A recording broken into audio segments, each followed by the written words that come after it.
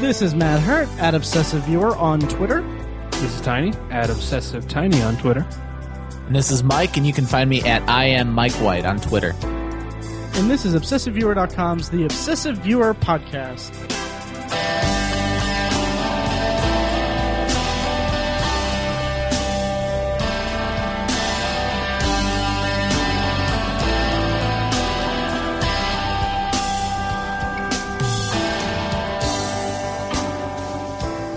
Anyway, let's not do that. Welcome, guys, to our first in a planned 4-episode summer-long exploration of Adam Sandler called Summer of Sandler. Yeah, and I can't wait. I came up with this a little while back. We were trying to think of episode ideas, bouncing ideas off of each other, and kind of I wanted to think of something we could do a whole summer long. And so toward the end of the school year, I decided to start showing some Adam Sandler movies to my students because it was the only thing I could think of that would have some sort of thematic component to it. And I said, what if we did the Summer of Sandler? And we started a couple weeks ago when we were at Indie PopCon. We decided to watch Blended together. And so we did, and we kind of talked about, was there a fall in Adam Sandler's career? Has there been a dramatic drop-off, or has it been peaks and valleys the whole time? And so it's really kind of an exploration I've been wanting to do for a couple of years, because sometimes I'll love Adam Sandler's work, notably Spanglish is very good. I really like Reign Over Me is awesome, and then just some turds. I remember being angry that he made the movie Jack and Jill. So we're excited to be talking about the Summer of Sandler. This is, like Matt said, this is part 1, and we're calling it part 1, but it's also kind of 2 eras in Adam Sandler's career. We're going to talk about his star days. We'll call it before Billy Madison and then after Billy Madison. So this is the 1990s. And so we should probably just start by saying everybody knows Adam Sandler. He was on SNL for several years, but his first movie role was Going Overboard. Did you guys see this movie? In preparation for this episode, I actually rented it off of Amazon. You brave son of a bitch. Digital, yeah. Dude, seriously. It was such a waste of time and money. It is. I've told people multiple times that I have 3 movies that I hate more than any other movies. My 3 least favorites. They are Nightmare on Elm Street Part 2, Freddy's Revenge, Pauly Shore is Dead, and then Going Overboard with Adam Sandler as Shecky Moskowitz. So you have seen it? Oh, I've seen Going Overboard, okay. Yeah. I didn't realize that. When did you watch it? I saw it during his heyday, actually. Oh, wow. I saw it when I first discovered Billy Madison or Adam Sandler through Billy Madison. I was a huge Billy Madison fan. As soon as it came out, I anticipated Happy Gilmore highly. And then somewhere around there, maybe a little later, maybe 98 or so, I rented a copy of Going Overboard, and I was so angry. I might have thought that it was a new movie of his, like one that I missed. Okay. And then as soon as it started, you can tell he's younger. I was like, oh my gosh, this is awful. Because I was not very familiar with him on SNL. Right. He only did like a year or 2. On SNL? Yeah. 90 to 95. Yeah. Oh, heck. 5 years. Wow, I was way off. I don't even really remember that much of what he did. Was the Hanukkah song an SNL thing or just? Yeah, that was an SNL thing. He did the songs. He did the opera boy, the opera singer. Oh yeah. Okay. And he did Schmidt's Gay Beer. I think it's Schmidt's Gay Beer, which is one of my favorite my favorite SNL skits of all time. It's filmed like a beer commercial, and Adam Sandler and Chris Farley go in, and it's like this old dilapidated house, and somebody busts out the Schmidt's Gay Beer, and everything gets awesome, and it's a pool party, except that they're gay. Oh, I remember that now. Okay. They're all wearing like multicolored Speedos and stuff. Yeah, exactly. And they're like doing what men would do at a regular old pool party, but they're looking at dudes. It wouldn't play as well today. Right. But in the early 90s He's probably most famous on SNL for the Lunch Lady song. Probably the Lunch Lady song, La yeah. Pedro, La Pedro. We'll talk about. Oh, yeah, I got something to say about that later when we talk about Billy Madison. But Going Overboard for me was just, man, I had such a tough time watching this movie. It was so bad. I like 5 minutes into the movie, he pops up and basically outlines exactly what the movie is. So it's like his quote is, "What you're about to see is a fictitious, loosely thrown together story about a sea cruise waiter, me right here, who dreams of becoming a stand-up comedian. This movie is based entirely around the fact that we had access to this nice big boat here and a lot of good-looking women." So, wow. So I don't know if there was a script or what, but it was very much just guerrilla filmmaking and just really bad everything. If we're charting the career, there's nothing here that gives any indication of the success that he would have later. Right. And make no mistake, he was successful, and he was very good at what he did. No matter how you feel about him, for at least a couple years, he was very good. There's none of that here. Yeah. And even moving on to Shakes the Clown, I mean, that was his second movie, written, directed, and starring Bobcat Goldthwait. He was Sandler was a supporting character. That was still, I mean, I wasn't a fan of the movie either, but and Sandler had one good like social awkward scene when he was talking to a woman in that movie. Yeah. Which I thought was great, and it also kind of made me think maybe he's a little better when he's just playing kind of the subdued or the straight man kind of character. Yeah, that movie was almost a good idea. No, it was a good idea for a movie. It just because Bobcat Goldthwait has written and directed some movies lately that are fantastic. The World's Greatest Dad and I think God Bless America is what it's called. See both of those; they're terrific. And so I think there were some flashes of his talent in that movie, Bobcat Goldthwait, but it just didn't flesh out. But Adam Sandler, I thought he was kind of fun in the movie. He was charming, and like you said, that one scene where he's kind of hitting on the waitress, that was fun. But you could kind of see the flashes of his talent as well, Adam Sandler. So right, and he was kind of the movie itself just really. I haven't seen the movie. Okay. Is it a starring role? No, it's purely supporting. He plays a clown friend of Bobcat's, but the movie itself is just kind of depressing. Like I have a note that says, "Movie is kind of depressing, much like clowns are, generally speaking." So yeah. So yeah, and then after that he had like a cameo in Coneheads, which everybody was in. And I know you didn't want to talk about Coneheads, or you were not looking forward to seeing it, but I used to love that movie. Me too. It's been a long time since I've seen it, but yeah, it's a classic movie. And then Matt, do you have anything to say about Coneheads? No, I couldn't get into it. Okay. So he stepped it up. We'll call it the big leagues. He was in Airheads, but that was really more of a Brendan Fraser vehicle. And it was a great movie. It is a great movie. I love that movie. Yeah. And again, he played a supporting role that he was kind of subdued. Yeah. In it, he was kind of the lighthearted kind of, not foil. I don't know. He was something in it. He was kind of played a little lower, I guess. Yeah. I have a theory that I'll present at the end. Okay. For it. Cool. Yeah.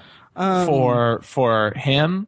For this first segment of his career. I feel like these first several movies, I feel like since he wasn't the star, he's kind of eagerly trying to grab the attention of the audience with these first couple performances.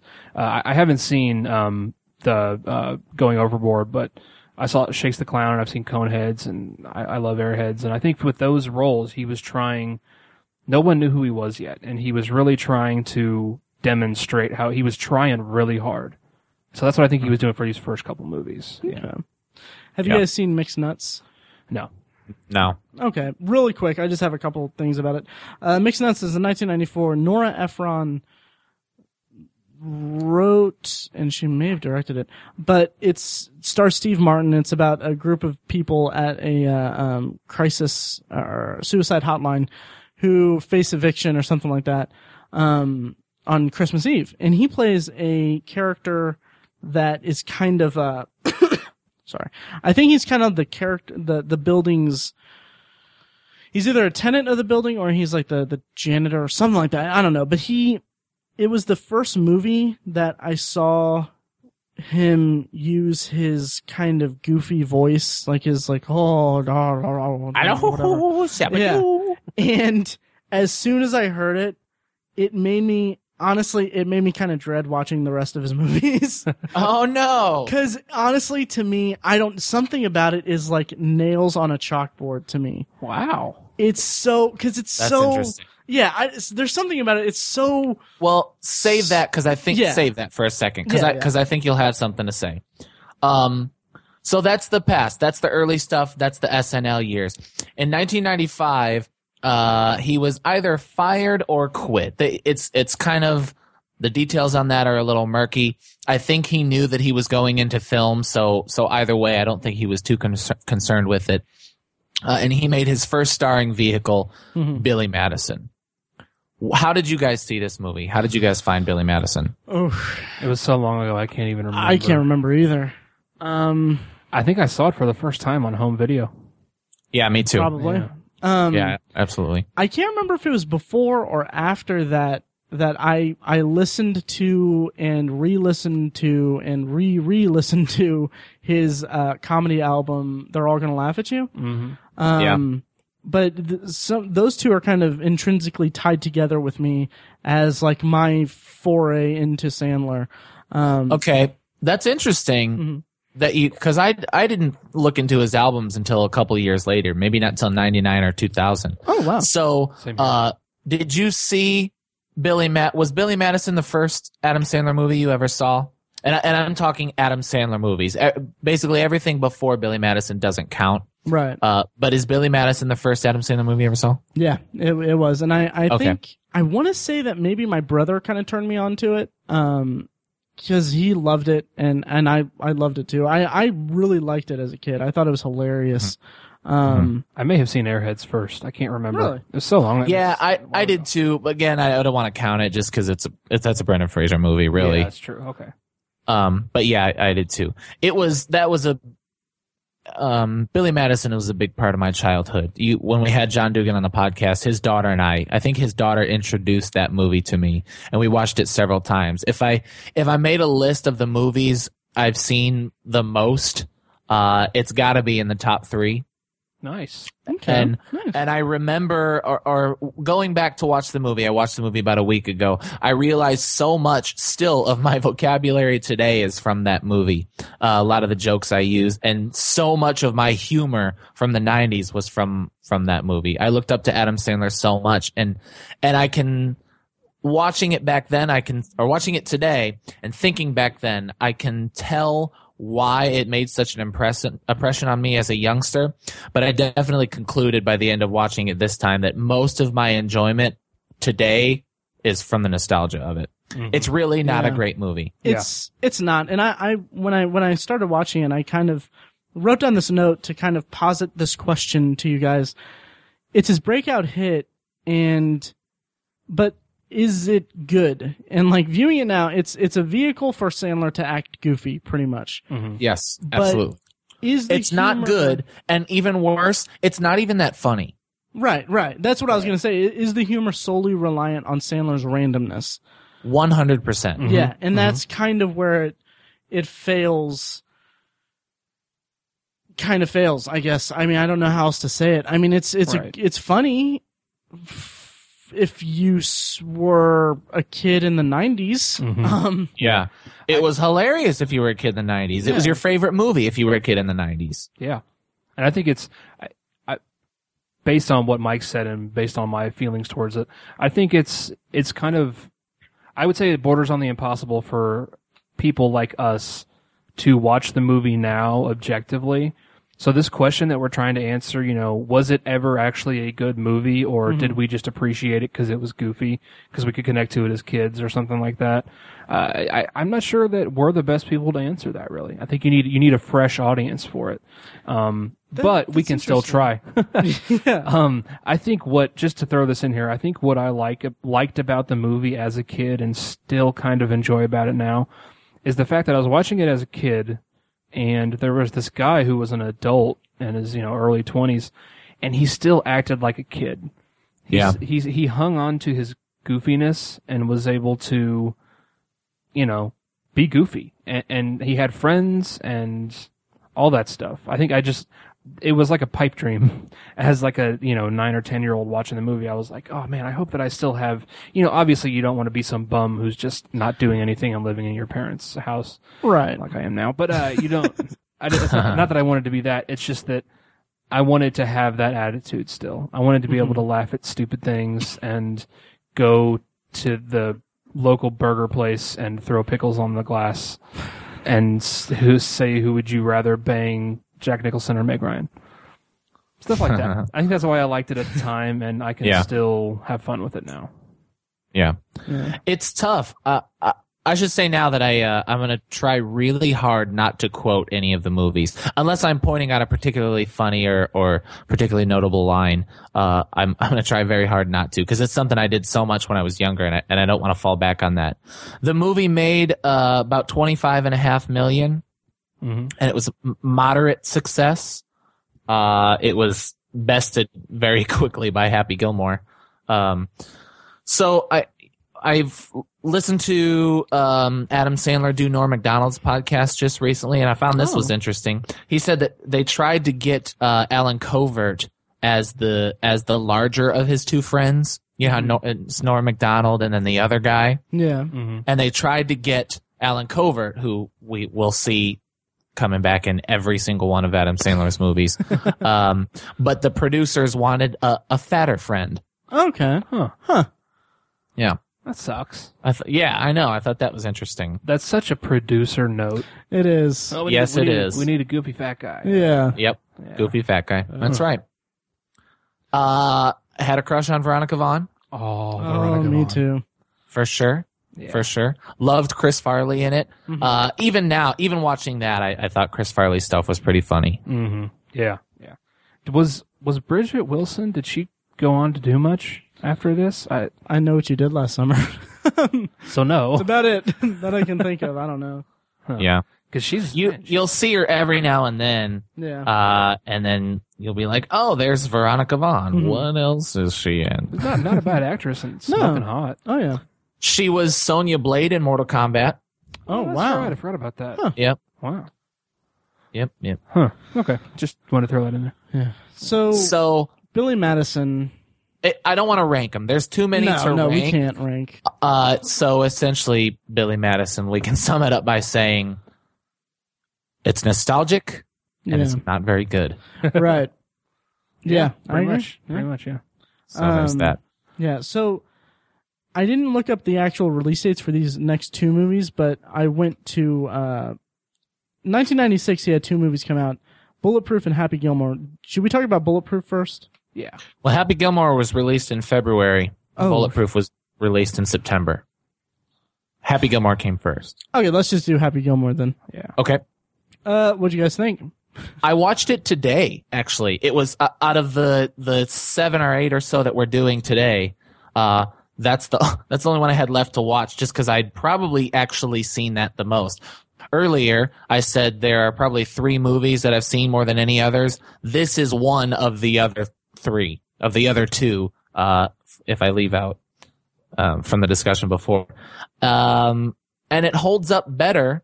Mm-hmm. I understand why it was the success it was in comparison to Billy Madison.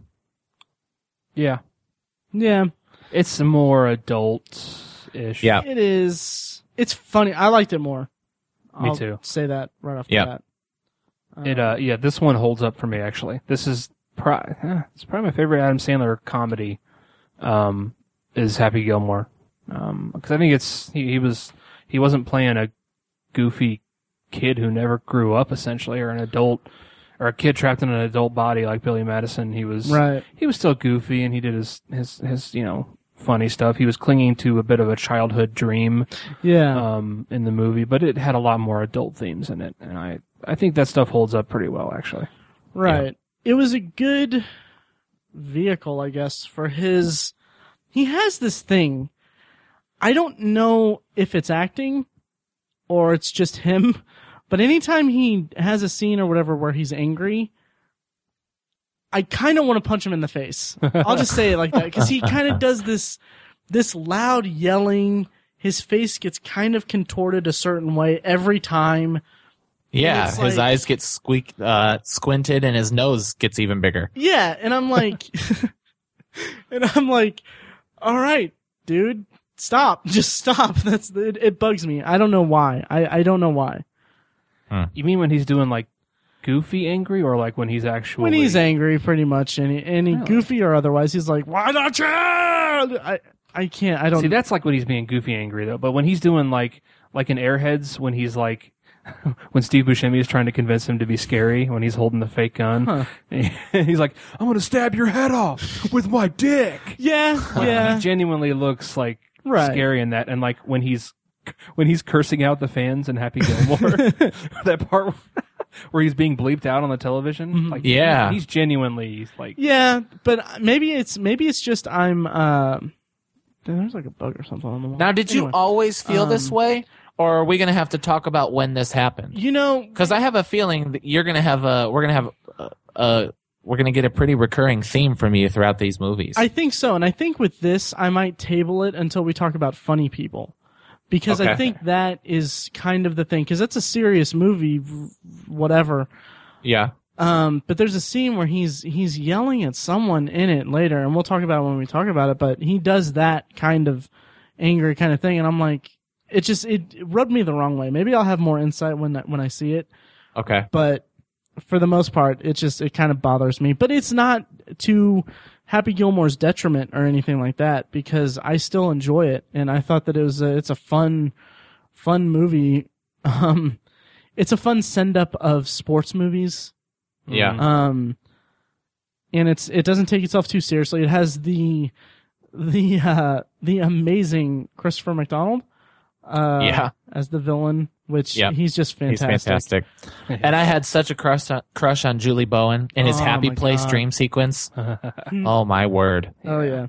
Oh my word. Like the I do kind of snicker at the Rube Goldberg ending where he's got to hit the hole in one, and they didn't. They barely set up at all time spent doing this at mini golf places. Like I don't know. That just seemed pretty stupid to me.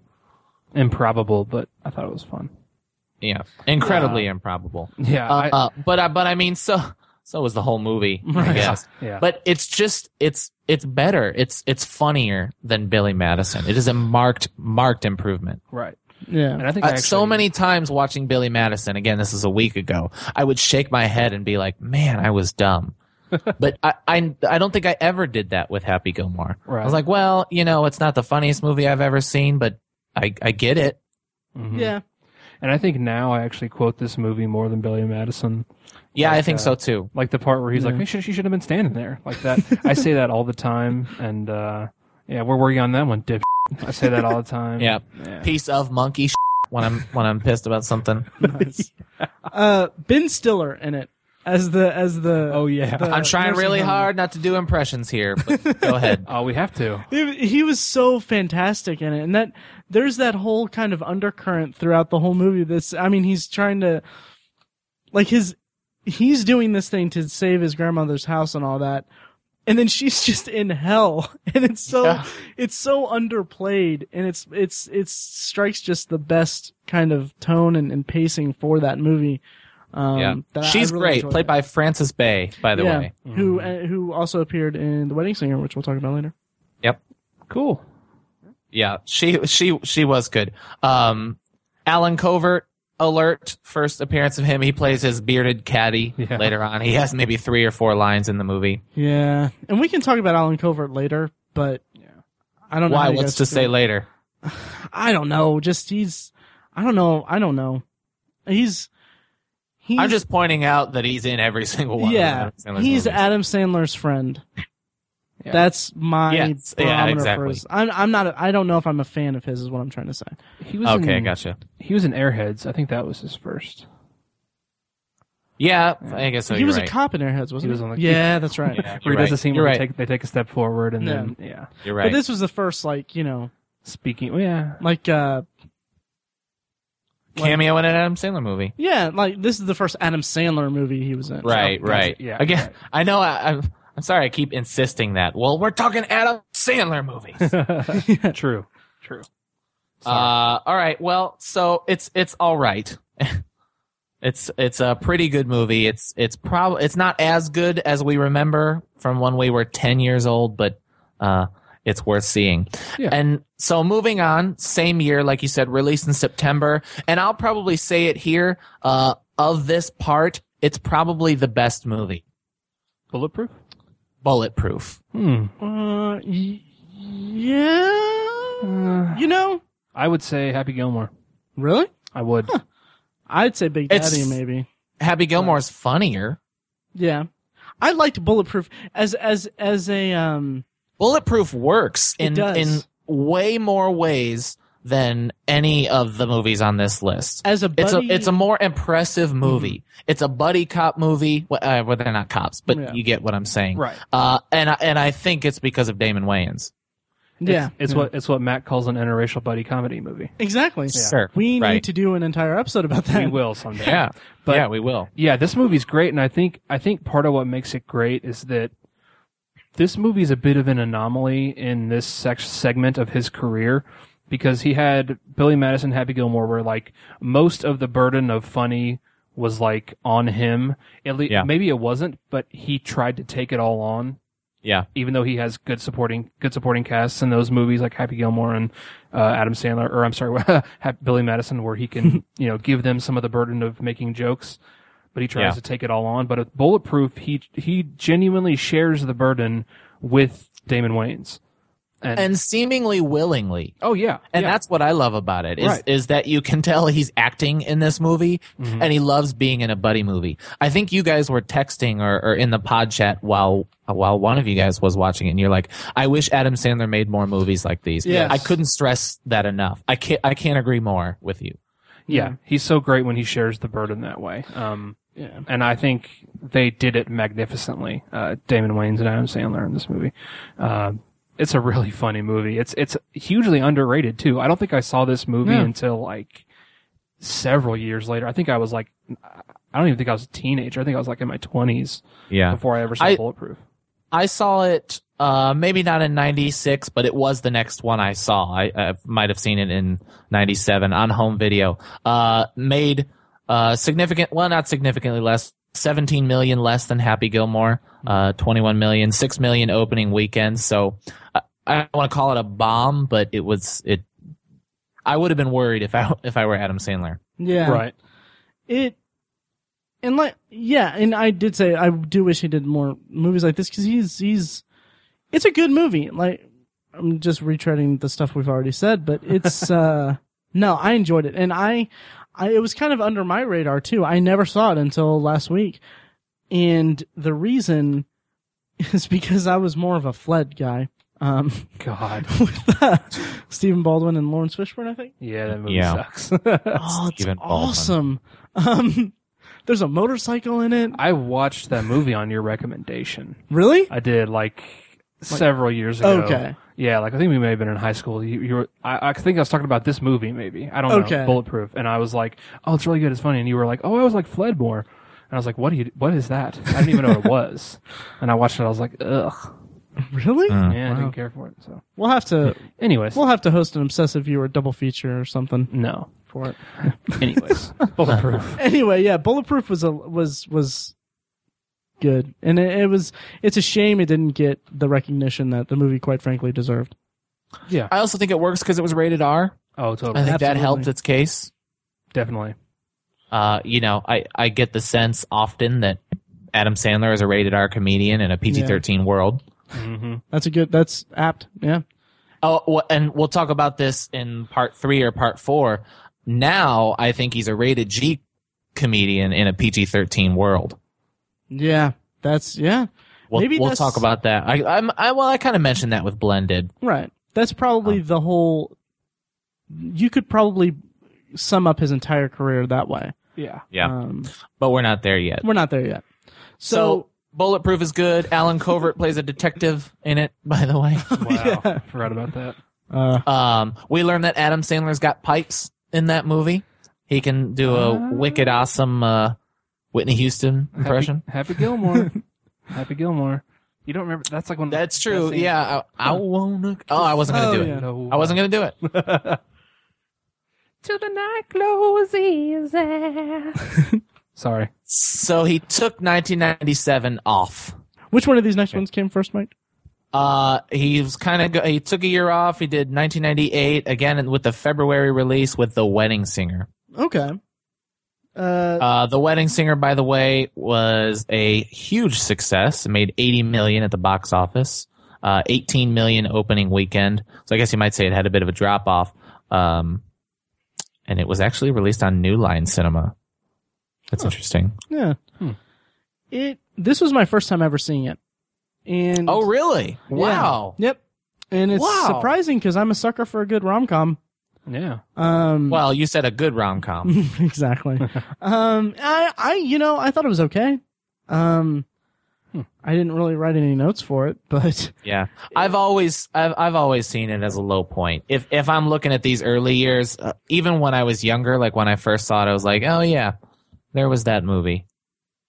Yeah, I liked it a lot as a kid, and I rewatched it for this recording, and man, is it not good. It's just not. It's like, hey, I can sing a little bit. We should probably do a movie about that. Mm-hmm. Yeah. Mm-hmm. Exactly. I don't know. Drew Barrymore is not good in it. Is terrible. She's very forgettable. Yeah, absolutely. Very forgettable. I struggled with understanding why it was set in the 80s. Why go through that trouble if you're going to make a fairly formulaic movie? Yeah. I don't know. Because are there wedding singers anymore? Oh, that's a good point. I don't think there are. Yeah, I guess not. But it was, I don't know. I thought the first half hour, 45 minutes was okay. I liked the whole, his character's start. Like, he's kind of this lovelorn kind of guy whose occupation is singing at other people's weddings, and he loses his girl or whatever. But it's kind of just, I don't know. Yeah, it sucks. Yeah. I do like the part where he plays the song that he wrote for his ex. The song is pretty funny. Yeah. That's like that's the high point of the movie for me as far as the funnies go. But that's about it, really. Yep. Yeah. Yep, I agree. Robbie Hart. Yeah. And Alan Covert plays his best friend Sammy. Oh yeah. I'm sorry, I'm going to keep pointing out the Alan Coverts here. I like Alan Covert in this movie, actually. Yeah, I did too. I liked him in this. Yeah, he was a good. He actually has something to do for a change. Right. Yes. True. Yeah. His character had a little bit of depth. Yeah. Yep. Yeah. So I feel like we should spend just as much time talking about it as I spend thinking about this movie, and move on. Fair enough. Is that fair? Yeah. He had a cameo in the film Dirty Work, which was the first movie after Norm Macdonald's SNL career ended. Again, I wouldn't consider that an Adam Sandler movie, so we'll skip it. In November, he released the movie The Waterboy, and at this time, I was in full Adam Sandler mode. I mean, I was anticipating this. This was probably the highest, the most anticipation I had for one of his releases. Me too. I couldn't wait for this movie to come out. Neither could audiences. $161 million. Oh wow! Damn. It was number 3 on the charts. It opened with 39 million. Huh. It doubled The Wedding Singer, which was his highest up to that point. Jeez. Wow. Yeah. How do you guys feel about The Waterboy? Because I have one note about it right now that says, one note. That's it. That's your comment. Well, yeah. No. I have one note about it. I know. I'm making a joke about it being one note. Ha! No, but it's. I feel like the pitch for this movie was okay. So it's Billy Madison meets Happy Gilmore, but set in the South and with a sport that people actually like. Yes, that you're exactly right. Yeah. That is exactly what it was. And I mean, here's the thing. Good. I don't hate it. Yeah. Has Yeah. D'Angelo Barksdale. If from The it's Wire not in it? for the obnoxious and offensive, his ailment, I don't even know what to call it. Yeah. Yeah, Adam Sandler's the low point of the movie. Yeah. Absolutely. All the yes. other characters are kind of okay. Like, I'm curious, what do you guys think of Kathy Bates? Is she genuinely funny in this, or is it just kind of like a kind of gimmicky since she has such a note of being a dramatic actress who's won Oscars for playing crazy people and stuff? Yeah. Is it just that? Is it just the gimmick of it, or is she genuinely like funny in this movie? I think it's more that it's a gimmick. I think it is too. Yeah. I would say gimmick, mostly because of the accent. Well, that Yeah. and she has these stupid, the stupid accent and the stupid phrase, Foosball. Well, go play foosball with your friends. Yeah. Yeah. And a devil, it's for the devil. Stuff like that. Yeah. It's kind of like she's trying to do an Adam Sandler impression. Yeah, it is. So Yeah. I was just curious. Yeah, kind of. That's a good point. She Um, did her best. Right. Yeah. It's certainly not the first thing Henry Winkler did after Happy Days. You know, he had he did Happy Days and then didn't do anything. But it was the first time I was like, oh, that's Fonzie. Yeah. Right. He was fun in this movie. Well, Yeah. that's not true. I guess he was in Scream. Yeah, he was. Yeah. That's right. But if you remember, and I've said this before, I didn't see Scream until college. Right. Wow. Yeah. But yeah, I thought he was a lot of fun in this movie. Yep. I remember for a long time people always saying what Mama doesn't know won't hurt her. Right. Stuff like that. Yep. Firuza Yeah. Balk as the love interest. I'm not Biggie a big fan Valancourt? of hers. Yeah, I'm not a big fan of hers. Just as No, an I'm actress. not either. I liked her in this though. Yeah, I thought she was good in this. I don't think she had to play very hard. that's No. the yeah. I agree. like the part where she tells the ESPN guy her prediction for how the game is going to end, and he's like, "Oh, that's a good prediction." She's like, Yeah. ain't no prediction. That's how it's going to be." That's And funny. it does, too. Yeah. Right. By the way, if Yeah. you, I should say that this is one of the movies I watched with my students. It's one of the ones they picked this year, and we watched it like 4 times. I watched it 4 times. Oh my god. 'Cause I watched it in each of my classes, and it wasn't until like the 3rd time that I realized, hey, that is the score. That's funny.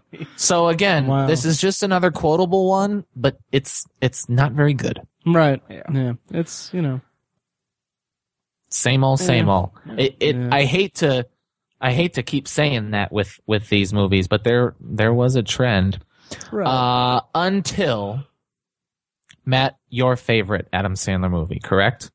Or your favorite in this segment? My favorite in this segment. It's a pretty much toss up between this one and Bulletproof, actually. Okay. Well, this is when in June of '99, and I talked about this on my my summer blockbusters Right. segment. Right. I talked about this is when Adam Sandler became the prince of summer because Will Smith was the king of summer, and Big Daddy came out to 163 million. 41 million opening weekend, and it debuted at #1 in the box office. Wow. That's man. And it is if you are a tad younger than we are, and you weren't there to experience Billy Madison or Happy Gilmore, this is probably your favorite Adam Sandler movie. Mm-hmm. Yeah, and it's yeah. I don't know. It's awesome. I like it a lot. Yeah, it's all right. You guys want to talk about Awesome. Huh? it? Yeah, I really like it. I think that it's a. I may have said this or maybe Mike, maybe you said this in the summer blockbuster ones, but it's a good. I think I liked it because it was at a time, it was in the late 90s that I was growing up myself. I was about to be in like junior high and all that, and my elementary school days were Billy Madison, Happy Gilmore. That's and They're All Gonna Laugh at You, his album, and stuff. And then so to go into this new era of my life and seeing this guy who's this goofy guy kind of playing this role that's sort of serious and has these serious overtones or whatever to it, undertones or whatever.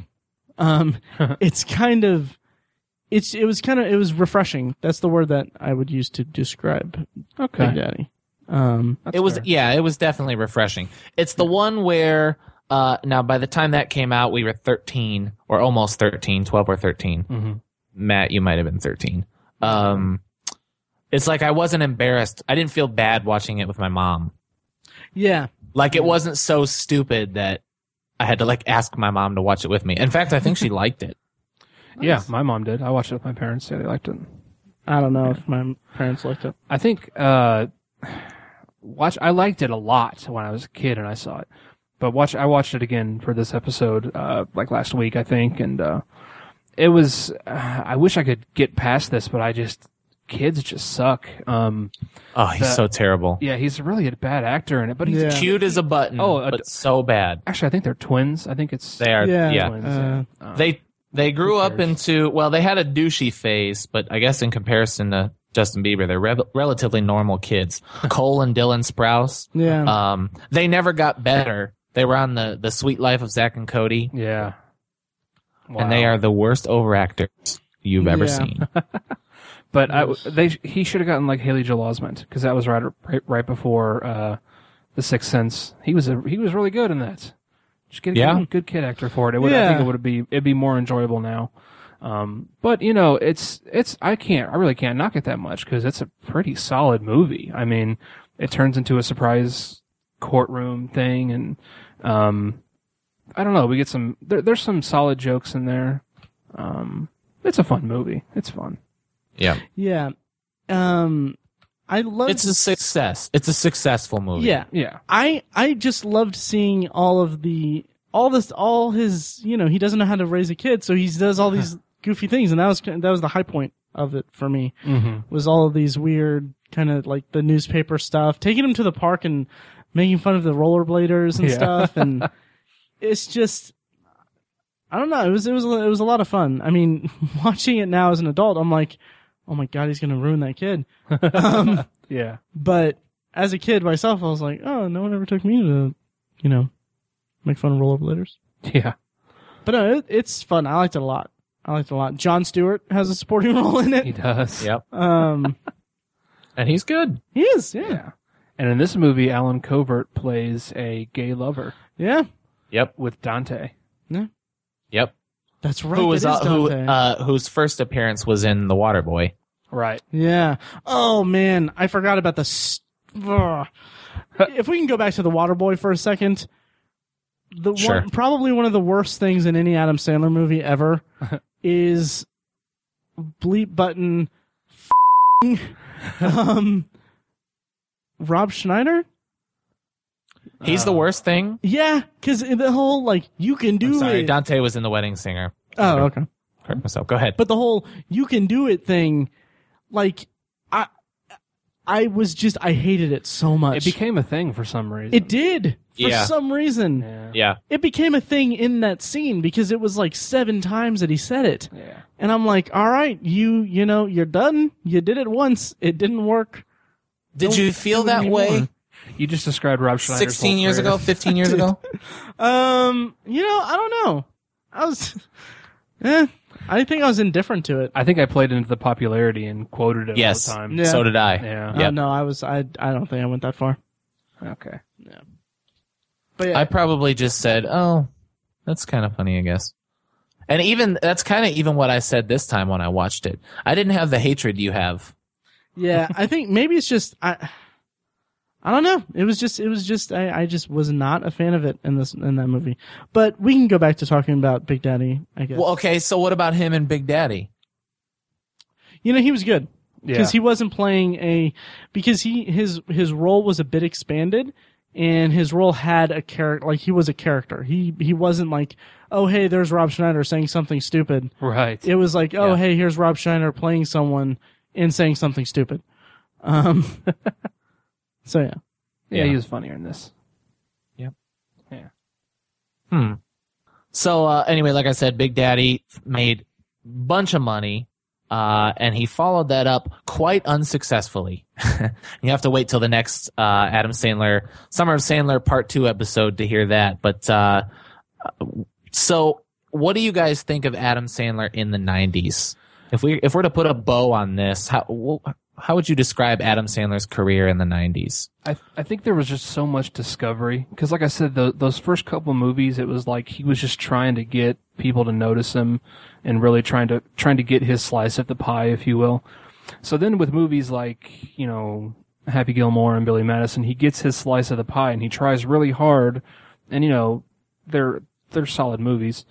But then with The Wedding Singer and The Waterboy and to a certain extent Big Daddy, he starts to realize that he can start putting in less of an effort because he already has an audience. Yes, absolutely. And it shows so much on the screen. Now, when I was a kid, I didn't have enough intellect or intuition to pick up on it, but as an adult going back and watching it, you can just tell that he starts to put in much less of an effort compared to Billy Madison and Happy Gilmore. Yeah. And it starts to show, and it's sort of the beginning of his downfall, I guess, when it comes to his comedy career anyways, because he goes on to do some good dramatic roles in the future. But, right.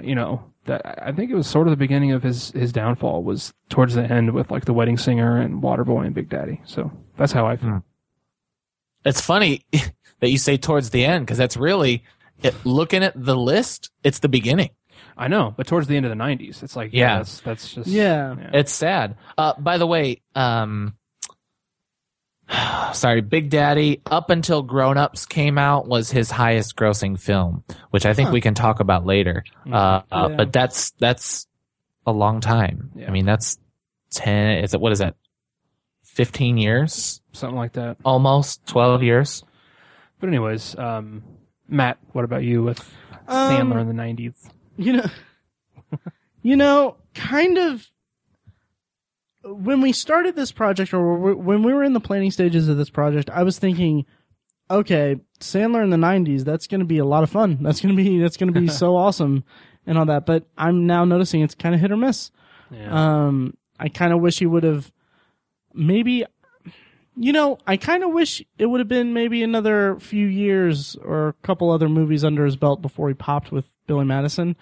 Because I would like to see more kind of Bulletproof roles, right. Airheads, stuff like that. Yeah, I wish he tried some different stuff. Yeah. Mm-hmm. I wish that's exactly right. I wish he wasn't so successful early on. Right. And he had to kind of find his place. But instead, stupid, ridiculous voices was kind of his place. Yeah. Mm-hmm. And we allowed him to do that, and he got comfortable. Yeah. And I'm going to say something kind of bold here. Well, maybe not bold, but it's something that is indicative of a lot of comedic talent just in general. I mean, look at Melissa McCarthy now. She's hitting that one note so hard in all of her movies. Again, I will only disagree with you in that she started out that way for me, and I think people are just starting to realize it. Yeah, yeah. She was Adam Sandler in Bridesmaids. Yeah. Yeah. And people thought it was great because she was a woman. Oh, women can be just as funny as men. Well, yes, they can. In fact, Kristen Wiig can be funnier than men. But when they're playing on shock, that's not funny. It's not funny just because she's a woman. You have to give me something else. That's a digression. I apologize. Yeah. Oh no, that's fine. I really hate her in that movie. That's my point. I think she's okay in that movie because it's the first time that she's in that. Yeah, I like her in it. That kind of thing. She's not worn out, and I don't really get the whole like, oh, men funnier, women funnier, all that kind of thing. I just don't get it. I understand, like, yeah, she's playing this role that's kind of this archetypical role for a comedy movie, but it's fresh because she's a woman. I never really got that. I just thought like, hey, it's kind of funny. It's pretty funny. She's, propositioning herself to this guy that she thinks is an air marshal on a plane. And it's even funnier to me because I know that they're married in real life. Yeah. And it's just kind of, I don't know. Yeah, whole other discussion. Yeah. So we'll do that when we do our, the Autumn of McCarthy. Autumn of McCarthy. Yeah. Nice.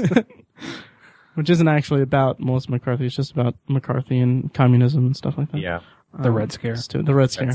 Yeah, exactly. So stupid. Hilarious. Anyway, but yeah, for him in the 90s, I do kind of wish he would have done more of those.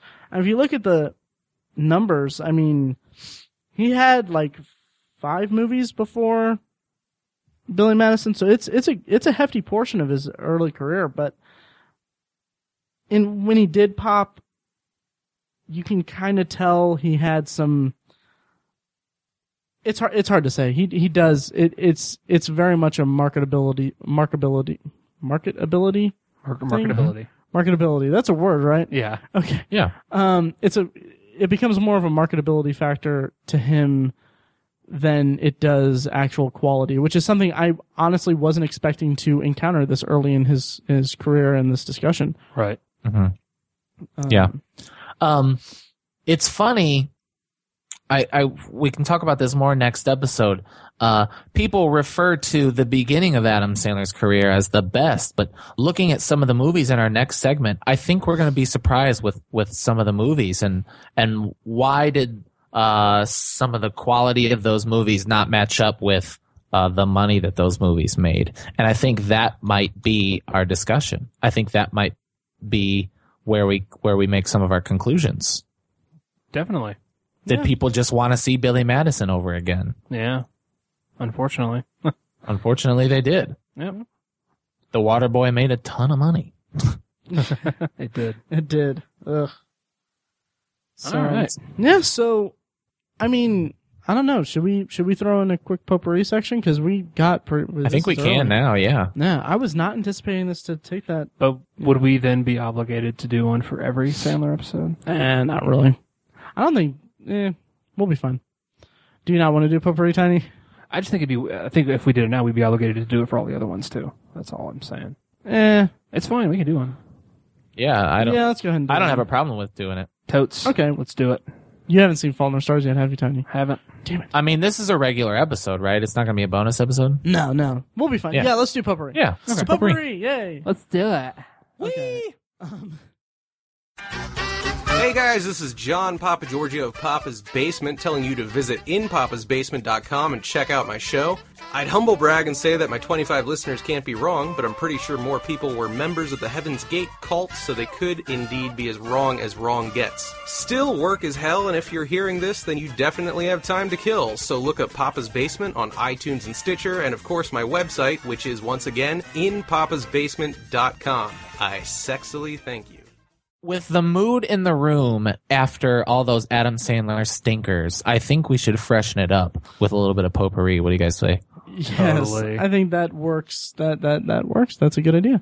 And as you guys know, potpourri is where we talk about movies we've seen, movies we're excited to see, or TV we've seen, or TV we're excited to see, or TV that one of us forced the other people to watch, even though we didn't really want to watch it in the beginning. And when we first watched it, we didn't like it so much, but then found it again later and actually kind of like it a lot. Anything like that. So you guys?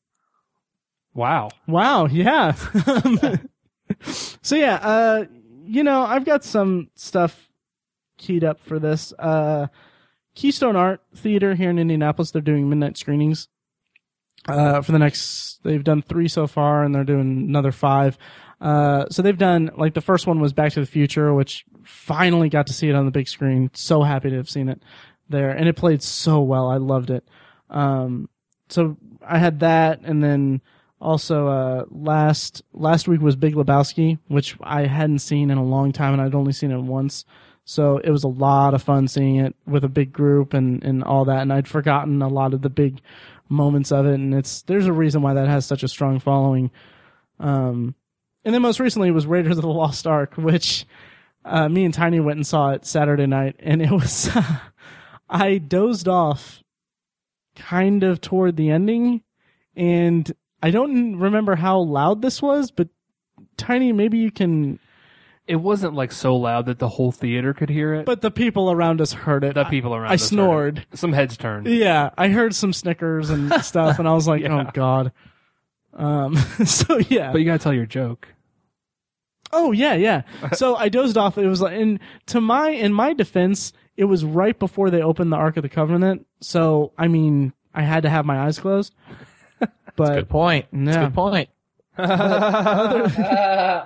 Other than that, I also I watched I read and watched The Fault in Our Stars, and then I also watched 22 Jump Street. So Fault in Our Stars, I loved the adaptation of it. I really did. I wish it could have been filmed here in Indianapolis, but tax and all that. But Yeah. I thought it was a really good adaptation. I thought it was really faithful to the book, and I know Tiny hasn't seen it yet, so I'm going to kind of talking around. I'm not the first to say this, but I think it's one of the best adaptations of a book I've ever seen. One of the closest, at least. I would be strongly inclined to agree with you there. Okay. Yeah. And it made me so happy because the guy who's directed it, Josh Boone, he is handling the adaptation of The Stand, which is arguably one of Stephen King's best works. So I'm really excited for that. And I'm really excited for Josh Boone's career because, I mean, he just seems like such a cool guy. And like he did that movie, Stuck in Love, which we talked about in a previous potpourri episode, or potpourri section. But small tangent, but he's going to be doing Stephen King, the Stand. And I've seen him talk about it, and he's like a diehard Stephen King fan.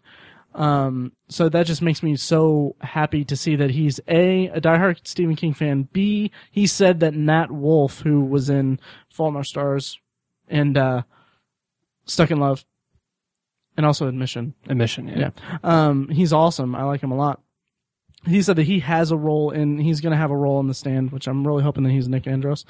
And then I forgot my third point, but just that he made a really good adaptation of The Fault in Our Stars, which was a really good book. So yeah. Which, by the way, you can find my adaptations and remakes on the blog, sisbeaver.com. Links in the show notes, guys. Yeah, I read the book in less than 24 hours. So Yeah. It's good. It's a quick read. Cool. Yep. For my potpourri, I would be remiss if I didn't bring up the HBO film, The Normal Heart. It aired mid-May, end of May, something like that. Man, was it incredibly good. Nice.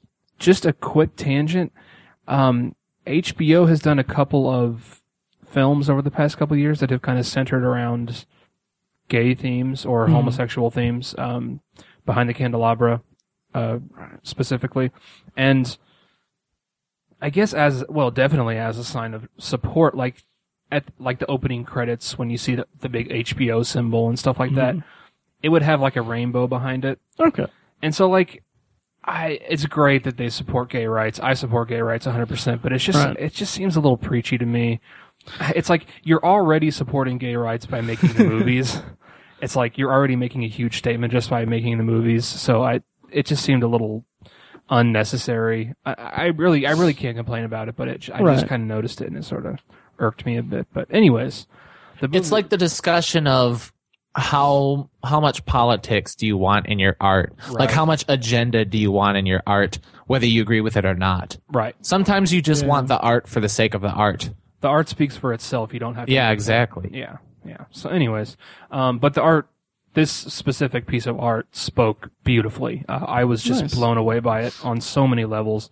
Directed flawlessly, an amazing script. Jim Parsons is just absolutely terrific in it. I think he may have been nominated for a Tony when he was in the play, because it's based on a play. Right. I'm not sure about that, but he was in the play, so right. he had some source for it. And everyone is just terrific in it. Mark Ruffalo is great. Taylor Kitsch, I was really hoping that this was going to be the role that people were going to notice him and be like, this guy is serious. It wasn't quite that for him. I was a little bummed. He was definitely good. I liked him in it. I don't have to try to defend his role like I do with some of his other stuff. So he was good, but not quite what I wanted from him, but I still liked it a lot. It is just an absolute, moment in our recent history that a lot of people don't know about. I didn't know about it. For those of you who don't know, it is about, how the AIDS epidemic started in the gay community in the United States. And it was, for a long time, it was considered, a gay disease, that only existed for gay men. Of course, we now know that it's not, but, at the time, there was just so much confusion and, just so much that they didn't know from a scientific and a medical standpoint.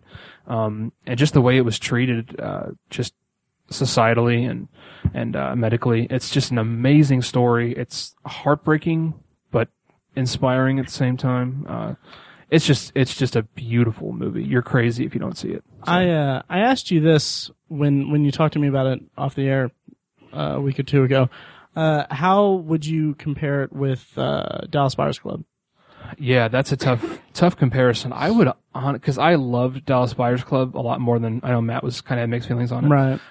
I'd say they're pretty much on par. That's how good it is. I think maybe Matthew McConaughey's performance outshines any performance from The Normal Heart, but the dude won an Oscar for it. I think that's you know, that's kind of a given. Not to say that anyone in The Normal Heart was bad, because they were all just phenomenal. I think it's going to get tons of nominations for any kind of award, you name it, and it's going to win a bunch too, and it absolutely deserves them. So, incredible movie. Definitely watch it. Cool. Yeah. Cool. So, Mike, what do you got, buddy? Yeah. So what's up? So I have two bits of information I'd like to share. The first one is short, and the first one I'm going to sound like a broken record. This will be the third time I've mentioned the Friday the 13th movie that's coming out on this podcast, but I have to say it again. This year I'll be turning 28, but for my 29th birthday, it falls on a Friday the 13th, and as Friday the 13th movies are wont to do, they tend to be released on Fridays the 13th.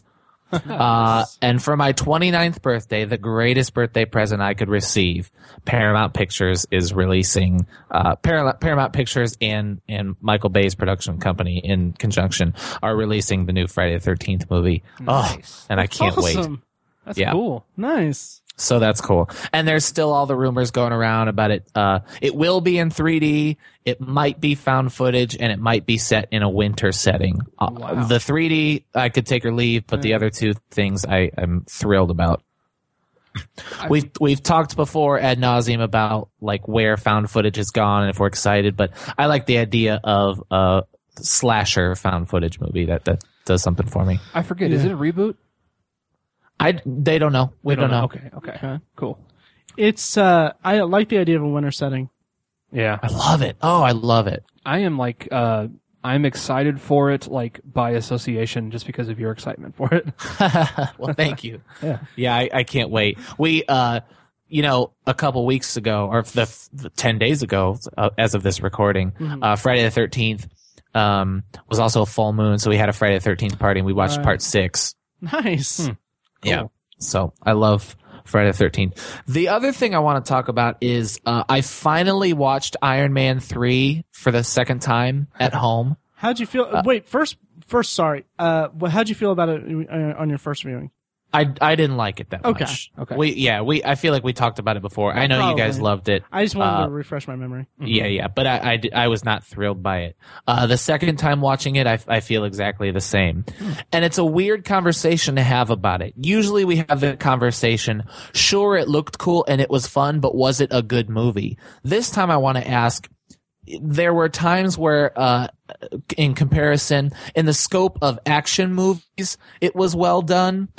But was it a good comic book movie? And I'm going to give it a strong no. I don't think it was a very good comic book movie at all. And some would say, well, we're in an era where we don't really want that anymore. And I guess that's true. The Dark Knight, I've said 100 times on this show before, was not a comic book movie. It's a crime thriller featuring Batman. But Iron Man, in its jocular, the way the movie was played, is acted like a comic book movie, but the story is not comic booky enough for me. It really rubs me the wrong way how much time Tony Stark spends outside of the suit. Yeah. And then also the entire sequence where he's saving the people out of Air Force One, and the fact that scene ends with the suit being run over by a car and you find out that Tony's not in it. I have a real strong bugaboo lately for scenes where the tension from a scene that you just watched is ruined by a scene that happens afterwards. I really, really hate when that happens. And that there was no tension the second time, because I know they still have to save the people, but why would Tony Stark ever get inside an Iron Man suit again? Ever. And it just rubbed me the wrong way. It's better than the second one. That's for sure. Yeah, definitely. Just reacting to that, I having watched it again as well a few times, I like the context you put it in, because as a standalone comic book movie, it's not really great from that context, from that perspective. But you can't view it you can view it as a standalone movie, but I can't help but view it as the third installment of a trilogy. And I think in the context of the trilogy, I thought it was phenomenal. The way it wrapped up the character and the storylines. And to your point about him being out of the suit so much, I think it's because we learn at the ending that he was trying to learn to live without it. Because, you know, in the end he gets, spoiler alert, he gets the metal taken out of his chest, so he doesn't necessarily need, he doesn't need the magnet in his chest anymore. And so throughout the movie, I feel like those were steps for him learning to live without it. That's how I felt about it anyways. So, but you definitely have a point that as a standalone comic book movie, not the best. Right. Yeah. My whole thing about it was very fun. The comic relief was great. Yeah. It was kind of like a spy movie instead of comic book movie. And I dug that a lot. I was really into that. Mm-hmm. The villain was a joke. Yeah. Yeah. Not to Guy Pearce's discredit. I think that's a big deal. Yeah. The villain was beyond forgettable. Yeah. And I mean, the Mandarin gets a lot of flack. Yeah. But I thought that it was played pretty well. I don't know the comics liked it. that well. Thank you. I swear no allegiance to Iron Man in terms of my comic book devotion. Mm-hmm. And so I know a lot of Iron Man fans, if there are any, whatever, you don't like Iron Man, they were pissed about what they did with the Mandarin. But I thought that was funny. That was more interesting, like you said, than Guy Pearce's character. Right. Definitely. And not to Guy Pearce's discredit. I think it was just a poorly written, poorly constructed character. Sure, yeah. Agreed. I like Guy Pearce quite a bit. Yeah, he's great. Yeah. Really quick, what do you guys think of Snowpiercer? Have you heard anything about that or anything? Nothing. I've only heard the trailer described to me, and then I saw a poster for it in my Entertainment Weekly. So that's all I know about it. That's good, because I saw an ad on Facebook or on IMDb that said like snippets of review stuff and everything. I don't even know when the movie comes out, but saying like, oh, it's like one of the best sci-fi movies of recent times or something like that. And I was like, I kind of don't want to know anything. I want to go in completely free. Maybe we can do an episode about that. But cool. I don't know, when did that come out? Yeah, I'm glad I don't know anything about it. That's an interesting title. Yeah. Cool. Yep. Comes out June 27th. Oh, this Friday. Yep. Wow. Yeah. Chris Evans. Yeah, Chris Evans. Interesting. We'll see. Yeah. So, is that it? Yeah. Is that all we got? I think that'll do it. Yeah. This was it was far shorter than I thought it would be. Yeah. As always, thank you for listening to the Obsessive Viewer podcast. This was the first of our planned 4 episodes of examining the career of Adam Sandler. So check back frequently for those in the coming weeks and couple months. Thank you to Star Tissue for providing our awesome opening theme music. You can find more of their music at soundcloud.com/startissue. Make sure to rate and review us on iTunes and let us know what you think by doing that. Also vote for us for Podcast of the Month on podcastline.com. And please like our Facebook page at facebook.com/theobsessiveviewer. And you can also follow each of us on Twitter. You can find me, I'm Matt, at Obsessive Viewer. Tiny is at Obsessive Tiny, and Mike is at I am Mike White. You can also check out the blog at obsessiveviewer.com, where we're posting a lot of good content. I actually made I put in my calendar on my tablet like a schedule of all the stuff that I want to post on the blog in the coming 2 months, and it's terrifying. So we'll get those posted hopefully on schedule. Also, check out our sister website, the Obsessive Book Nerd, at obsessivebooknerd.com. It's where we review books and provide commentary on the ever-evolving world of reading. And also check out Tiny Side Project, The Secular Perspective. It's a podcast examining the roles and of religion and secularism in the world today, and healthy debate and discussion of those two topics. Check that out at thesecularperspective.com, also on iTunes and Stitcher Radio, all that stuff. Finally, if you have any thoughts on the podcast or suggestions for future topics or anything like that, you can email us. I'm Matt at obsessiveviewer.com. Tiny is Tiny at obsessiveviewer.com, and Mike is Mike at obsessiveviewer.com. That about does it. Did you say Mike at obsessiveear.com? Yeah, I did. Oh, the emails. Never mind. Yeah. Oh, no. Okay, is that why you left? Yeah. Okay. Cool. Alright, well that about does it for us, so thanks for listening, guys. See you guys. Thanks for listening.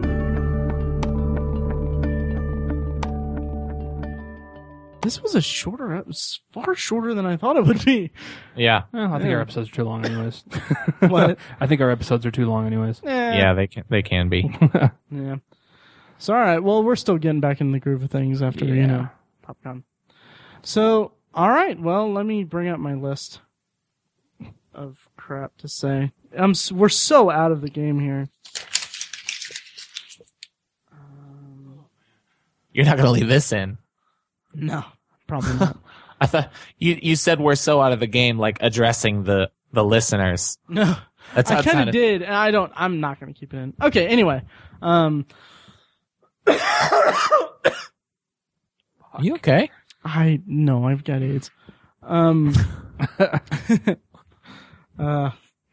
Too many roughed up suspects. Okay.